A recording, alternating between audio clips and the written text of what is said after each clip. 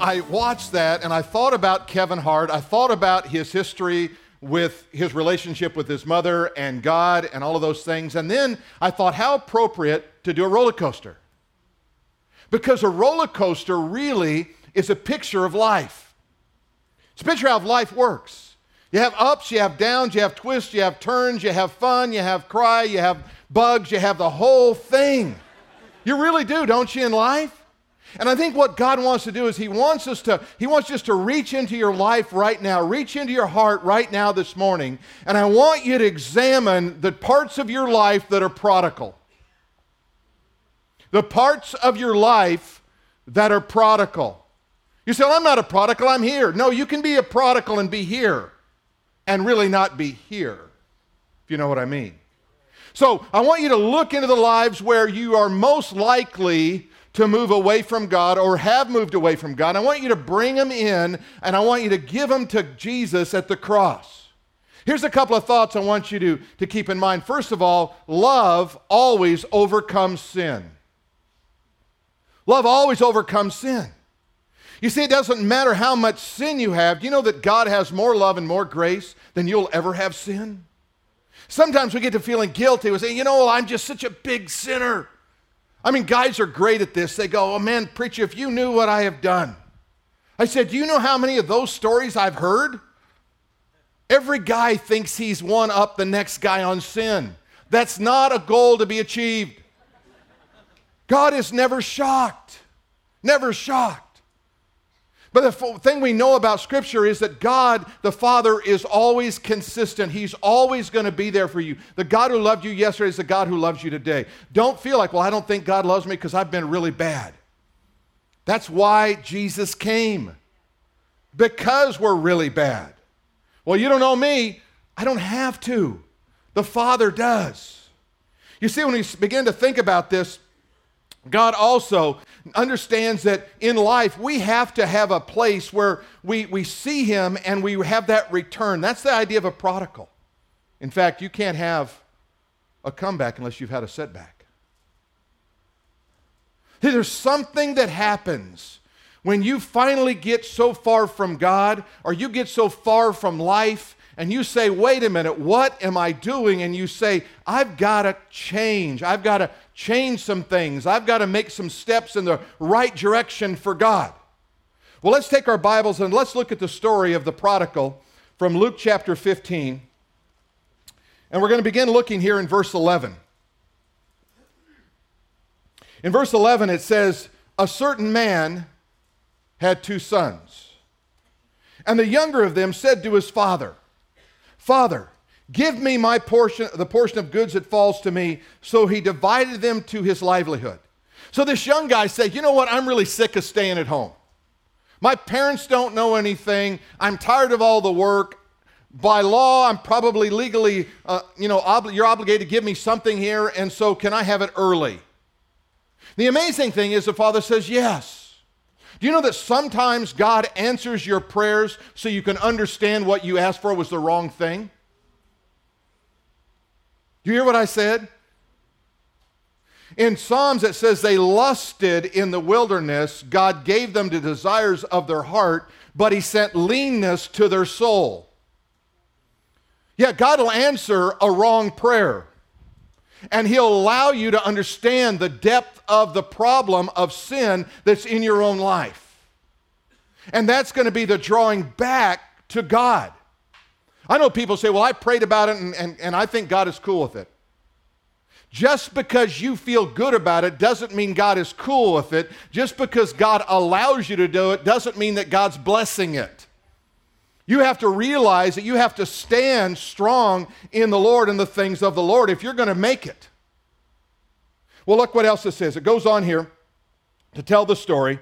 Verse 13, and not many days after, the younger son gathered all together, journeyed to a far country, and there wasted his possessions with prodigal living. In other words, the modern version of that would be, he had a heck of a good time for a little while. He spent everything he had having a good time. But, have you ever noticed all the buts in Scripture? There's buts in life and buts in Scripture. This is the but in Scripture. But, The story doesn't stop there, does it? But when he had spent all, have you ever heard of that phrase, I feel spent? I feel spent. He felt spent. Not just was he out of money, but he was spent. He was emotionally pulled in every direction. Financially, physically, mentally spent. Nowhere to go, nowhere to turn. He didn't know what to do. It said, and there arose a famine in the day. Let me show you this, and I'm going to say it a couple of times through this message. It is this: the further away from the Father you get, the more severe the famine will be. Do you hear what I said? The further away from the Father you get, the more severe will the famine be. Famines increase because you leave the presence of God. A famine is the absence of something. The absence of the presence of the Father is going to bring famine to your soul. And you're going to find yourself living out this life, claiming you're a Christian, and yet nobody could tell it by the way you live your life. Nobody could tell it by the way you spend your money, your time, or anything else. You just have the name, but you don't have the character. You don't have the Spirit of God moving in you and driving you forward to change the world. And that's what was happening here. Verse 14, when he had spent all, a severe famine in the land, and he began to be in want. Then he went and he joined himself to a citizen of that country who sent him into the fields to feed the swine. So here's this young Jewish boy. He's now going into the fields and he's feeding pigs, an unclean animal. And it's the only thing he's got. Only thing he's got going. And he would gladly have filled his stomach with the pods that the swine ate, but no one gave him anything. See, there was no grace. You know what grace is? It's somebody giving you something you don't deserve. That's what it is. You see, that's why the prodigal works, because God doesn't expect you to be perfect. Is that good news? Anybody perfect here? Raise your hand. Okay, well, good. We've got a group of sinners. Amen? Got a group of people that are human. God loves that. And it says here that he would gladly have filled his stomach. But then in verse 17, but when he came to himself, and literally what we might understand is this: when he said, I must stop the insanity. The insanity has to stop. Notice what it says: how many of my father's hired servants have bread enough to eat? But I perish with hunger. I will arise and I will go to my father. You see, if you're going to make a step in the right direction, it starts with a decision. You have to first say, wait a minute, what am I thinking? Then you have to do something about it. I've seen a lot of people over the years of ministry where they stop the insanity and they never go to the next step of decision. I've got to do something about it now. I've got to take a step in the right direction. Stop is one thing, but now I've got to move with decision and say, but I'm going to take some steps to move in the right direction. And he said, and I will go to my father. And notice what it says, and will say, that's confession. You know what confession is? Confession is simply agreeing with God about God's assessment of you. That's all it is. God, you say this about me, I agree with you. Instead of trying to make excuses, well, yeah, I know, but I wouldn't have done that had it not been for so-and-so. Or it was the way I was raised. It's all the problems. No, wait a minute. Take responsibility. Amen? Take responsibility. Let's say that together. Take responsibility. When I do that, guess what? When I face those kind of things with God like that, the things that I reveal to God, God conceals. Now listen to this. The things I reveal, God conceals. The things I conceal, God reveals. When you're faithful to reveal it to God, confess it to God, God says, let me just cover that over. When I try to hide it, when I keep it to myself, God says, let me just peel back the layers of that and let me just expose that to you and everybody around you so you see what everybody can see what's really going on. And you say, wait a minute, I don't want that. Deal with God. Go on and look what it says here in verse 19. He says, I'm going to go to my father. I'm going to say to him, verse 18, I have sinned against heaven and before you. I am no longer worthy to be called your son. make me like one of your hired servants. Make me like a hired servant. And he arose and he came to his father, but when he was still a great way off, the father saw him and had compassion and ran and fell on his neck and kissed him. You know what I love about this part right here? He's headed back, but the father's looking all the time. Father never stops looking. See, that's the heart of a parent. Heart of a parent says, you know what? You may be away from me. You may be happy without me, but I'm never happy without you. That's why the most miserable experience in life and the greatest experience in life is to be a parent. Can I get an amen on that one? Amen. It's a wonderful experience. I had all these little cute little kids bouncing around, loving, da. Then they grow up and they turn into something. We all did it too. We did it to our parents. Don't be laughing and thinking, yeah, see what he's talking about? No, you did it too, Mom and Dad. But the heart of the Father always says, I want you. I'm going to draw you. I'm going to pull you in. Right now, you should be, the Spirit of God is just saying to some, maybe all of you right now, I love you. I'm pulling you in. I'm drawing you in. Don't think that I'm not thinking about you all the time. It says he fell on his neck and he kissed him. The boy didn't even get the rest of the speech out.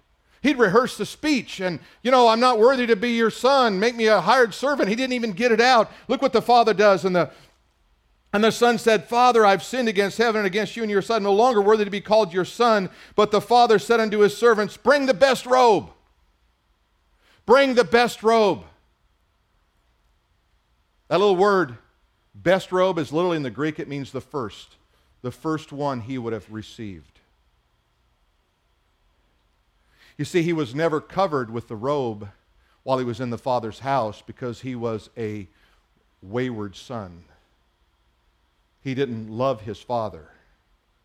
When the Father called for the robe, he put the robe on him, and the robe was righteousness. It was approval. It's not just the best robe. It's not the quality. That does not fully communicate this word. It is the first robe.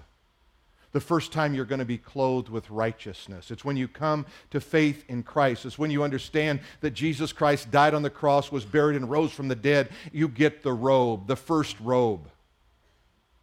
And it says here that, as you look at it, it says, bring the best robe and put it on him and put a ring on his hand. Put a ring on his hand. Why, that was a symbol of royalty. It was a stamp that you belonged to the household. You could open and close doors with the ring. You had the ring of the Father. The authority was there. And then it said, put sandals on his feet. You see, they didn't put sandals on the feet of slaves in those days because they would run away. Without sandals, you could catch a runaway slave easily.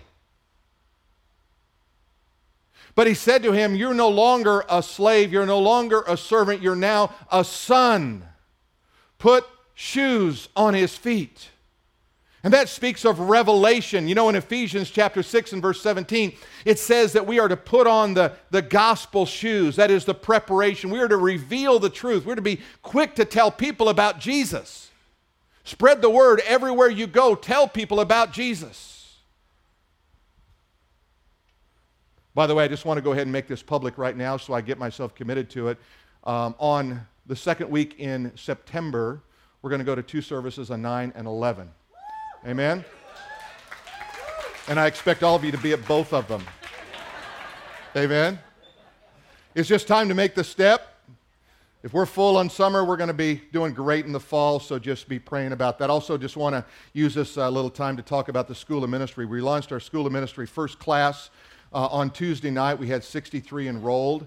One of the great stories was we got there was a lady there, didn't recognize her, and come to find out of her story, said, how did you end up here on Tuesday night? What's going on? She said, well, I prayed. The Holy Spirit told me to show up here on Tuesday night at 6:30. Who shows up at church on Tuesday night at 6:30 without the Holy Spirit? Amen? So we are really excited. And then in October 30th, you want to mark your calendars, October 30th, we're going to have a church-wide dinner to launch our official School of Ministry. We're going to have a 2- and 3-year program for that. We're also working with another university for accreditation, which should be pretty exciting. But we're going to have a special speaker, Retha McPherson, who was Miss South Africa, whose son was pronounced dead. It's amazing how God keeps bringing all these people that are, somebody has died or they've died and bring them into our life. I'm going, what is going on here? It's the most amazing story you've ever heard. And about how her son, who still can't speak, he writes what God's telling him. Let me just take you down that journey for a minute. So one of the things he began to write, he said, Mama, you need to go see this mom and dad because their little boy died, and when I went to heaven, I met him. And here's his address. And her mom thinks, he's just delusional, something's crazy going on here, and so she didn't do anything about it. A couple of weeks go by, and her friend comes over and said, how are you doing? And writes, well, I'm doing fine, but my mother's disobedient to God. Because she won't go see this family and their little boy. Well, now under pressure and duress, the mother decides she's going to go and see if this address even exists from this young 9-year-old boy. And so she drives, and sure enough, there is an address there. She goes up to the door. She introduces herself. She said, I know this is really strange, but do you have a son named such and such? She said, well, we did, but he died 3 years ago.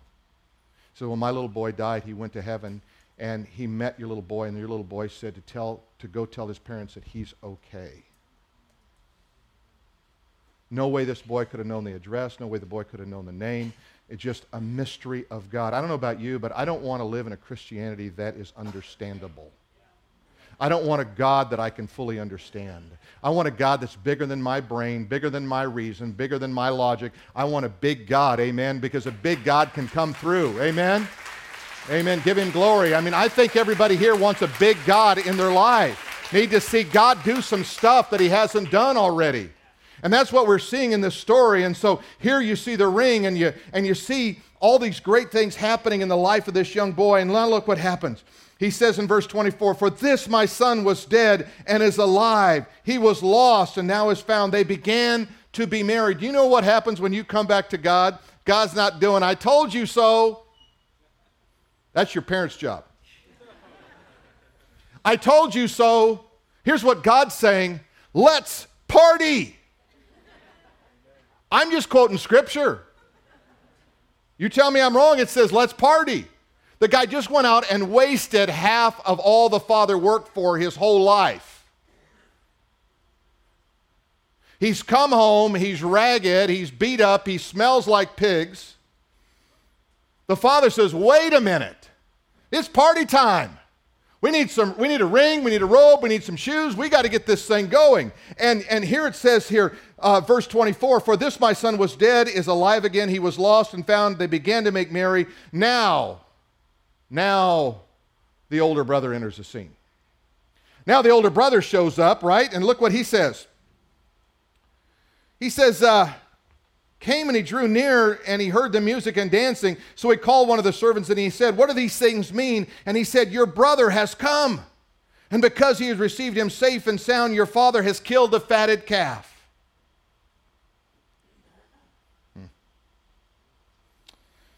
But he was angry and he would not go in. Why would somebody not rejoice in someone coming to faith in Christ? Why would someone not rejoice for the prodigal returning home? Well, he had a history with him. He probably had all he could take of him, right?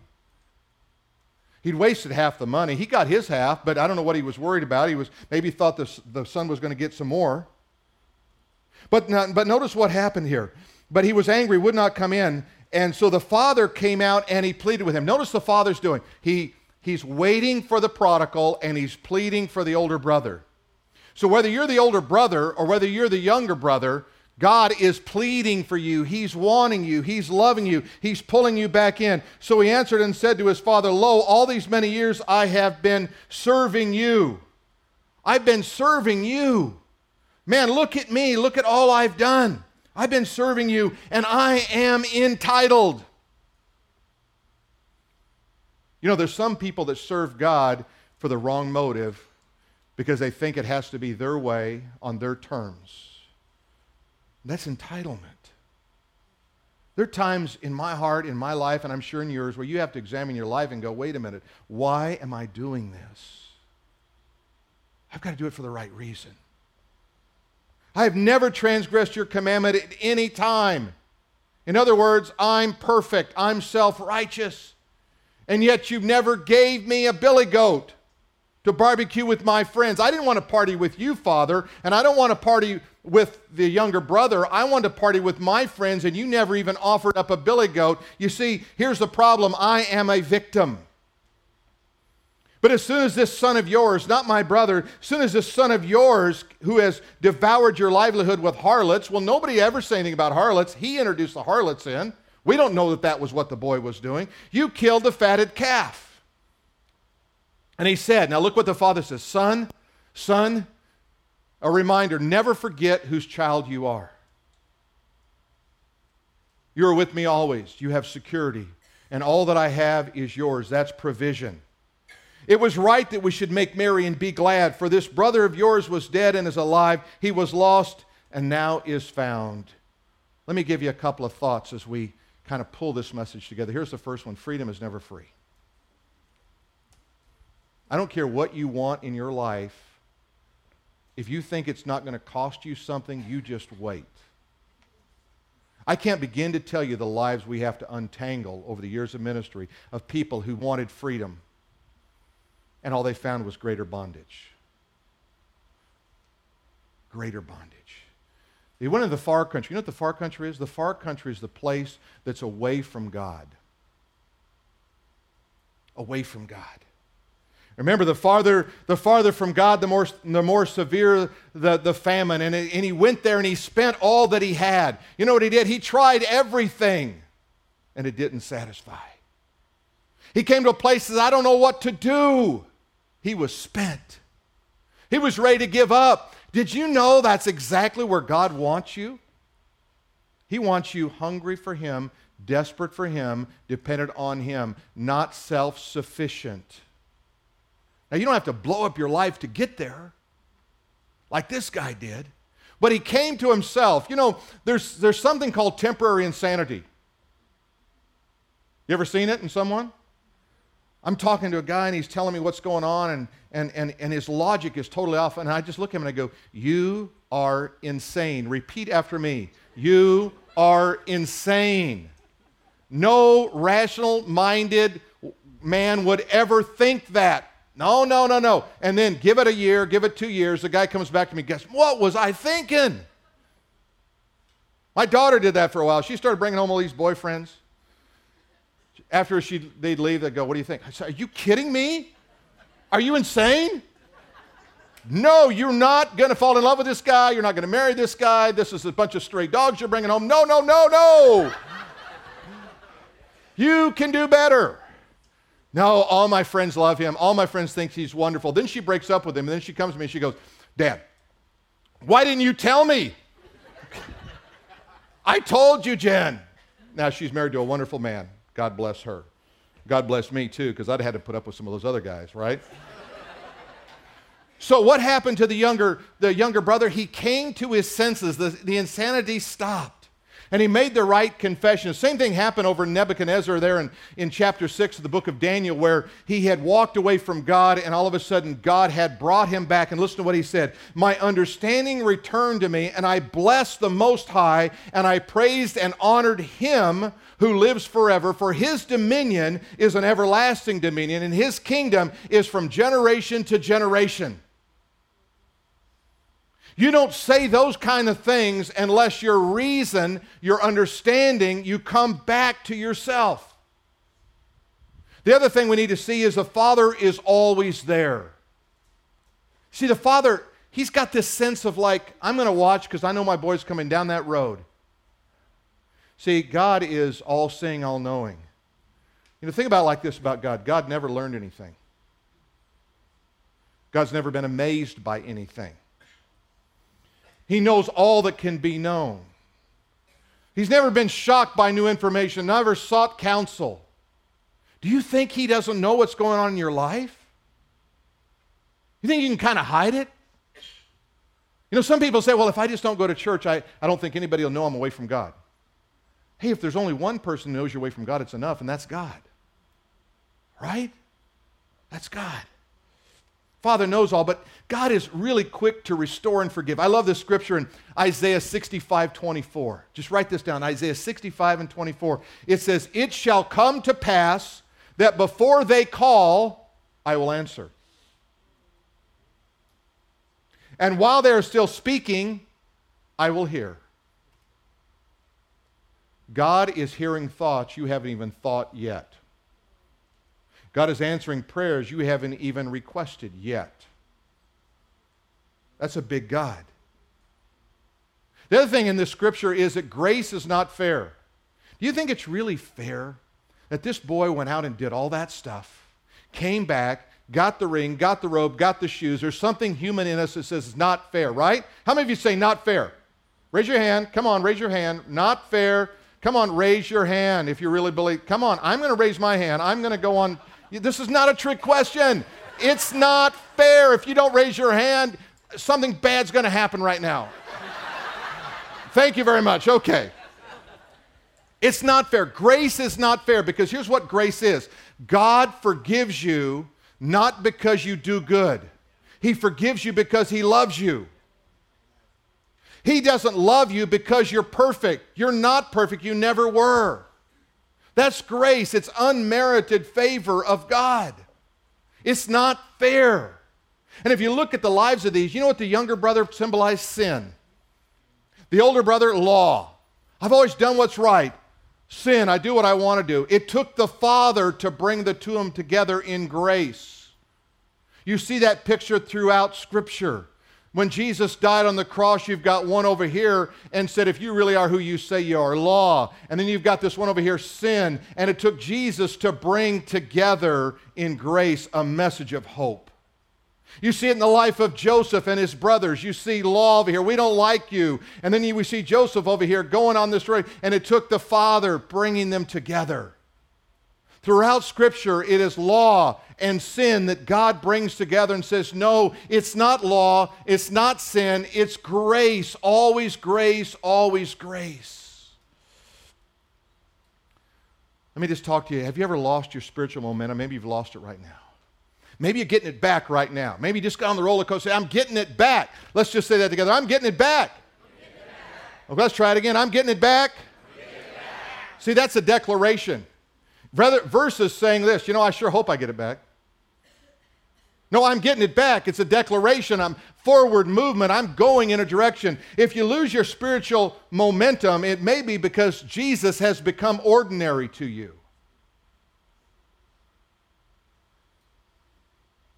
If you're losing your spiritual momentum, it may be that you're relying on yesterday and what God did yesterday. And what Jesus wants to do is He wants to come back. Don't let Him become ordinary. How do you return? It's pretty simple. You can just go to Jesus. I'm just coming. Jesus said this, come unto me, all you who are weary and heavy laden. You ever just feel that? Sometimes we invite Jesus, Jesus, come over and help me. No, He says, I said, come to me. I'm not coming to you. You come to me. Come to Jesus when you're weary and heavy laden, and you're going to find some rest. Because your burden is really heavy, right? And it doesn't fit well, it doesn't feel good, but mine's light. If you let me carry it, you bring it over here and leave it with me. Here's some life application. Here's the first one. The Father is waiting for you. He's just waiting right now. You see, the boy had to come to the Father. You have to come to Jesus. Isn't it time you come home? You might not be the prodigal that ran away, dodged church. You may be the prodigal on the inside who just can't wait for his chance. Wait for her chance. I'll promise you this, one step in the right direction can change your life. One step in the right direction can change your life. One step in the wrong direction can change your life. Good or bad can be determined by one step. I'm going to ask you today to make a step in the right direction. I believe that there's some people here today who have a prodigal son or daughter, and it's a burden for you. And I want you to have an opportunity to really pray for them. I want you to have an opportunity for people to pray with you. I believe some people just say, you know what, maybe there's some things inside of me that I just need to give back over to God. Maybe I'm an obstacle in some way to my kids coming back to faith in Christ. Maybe you're a student. Maybe you're a young person. You're saying, you know what, there's just some prodigal tendencies in me, and I don't talk about them, but I know deep down inside I can't wait to be set free. I want you to know one step in the right direction can change your life. One step in the wrong direction can change your life. I want you to make the right step in the right direction today. Amen? So here's what we're going to do. We're going to stand together. I'm going to pray.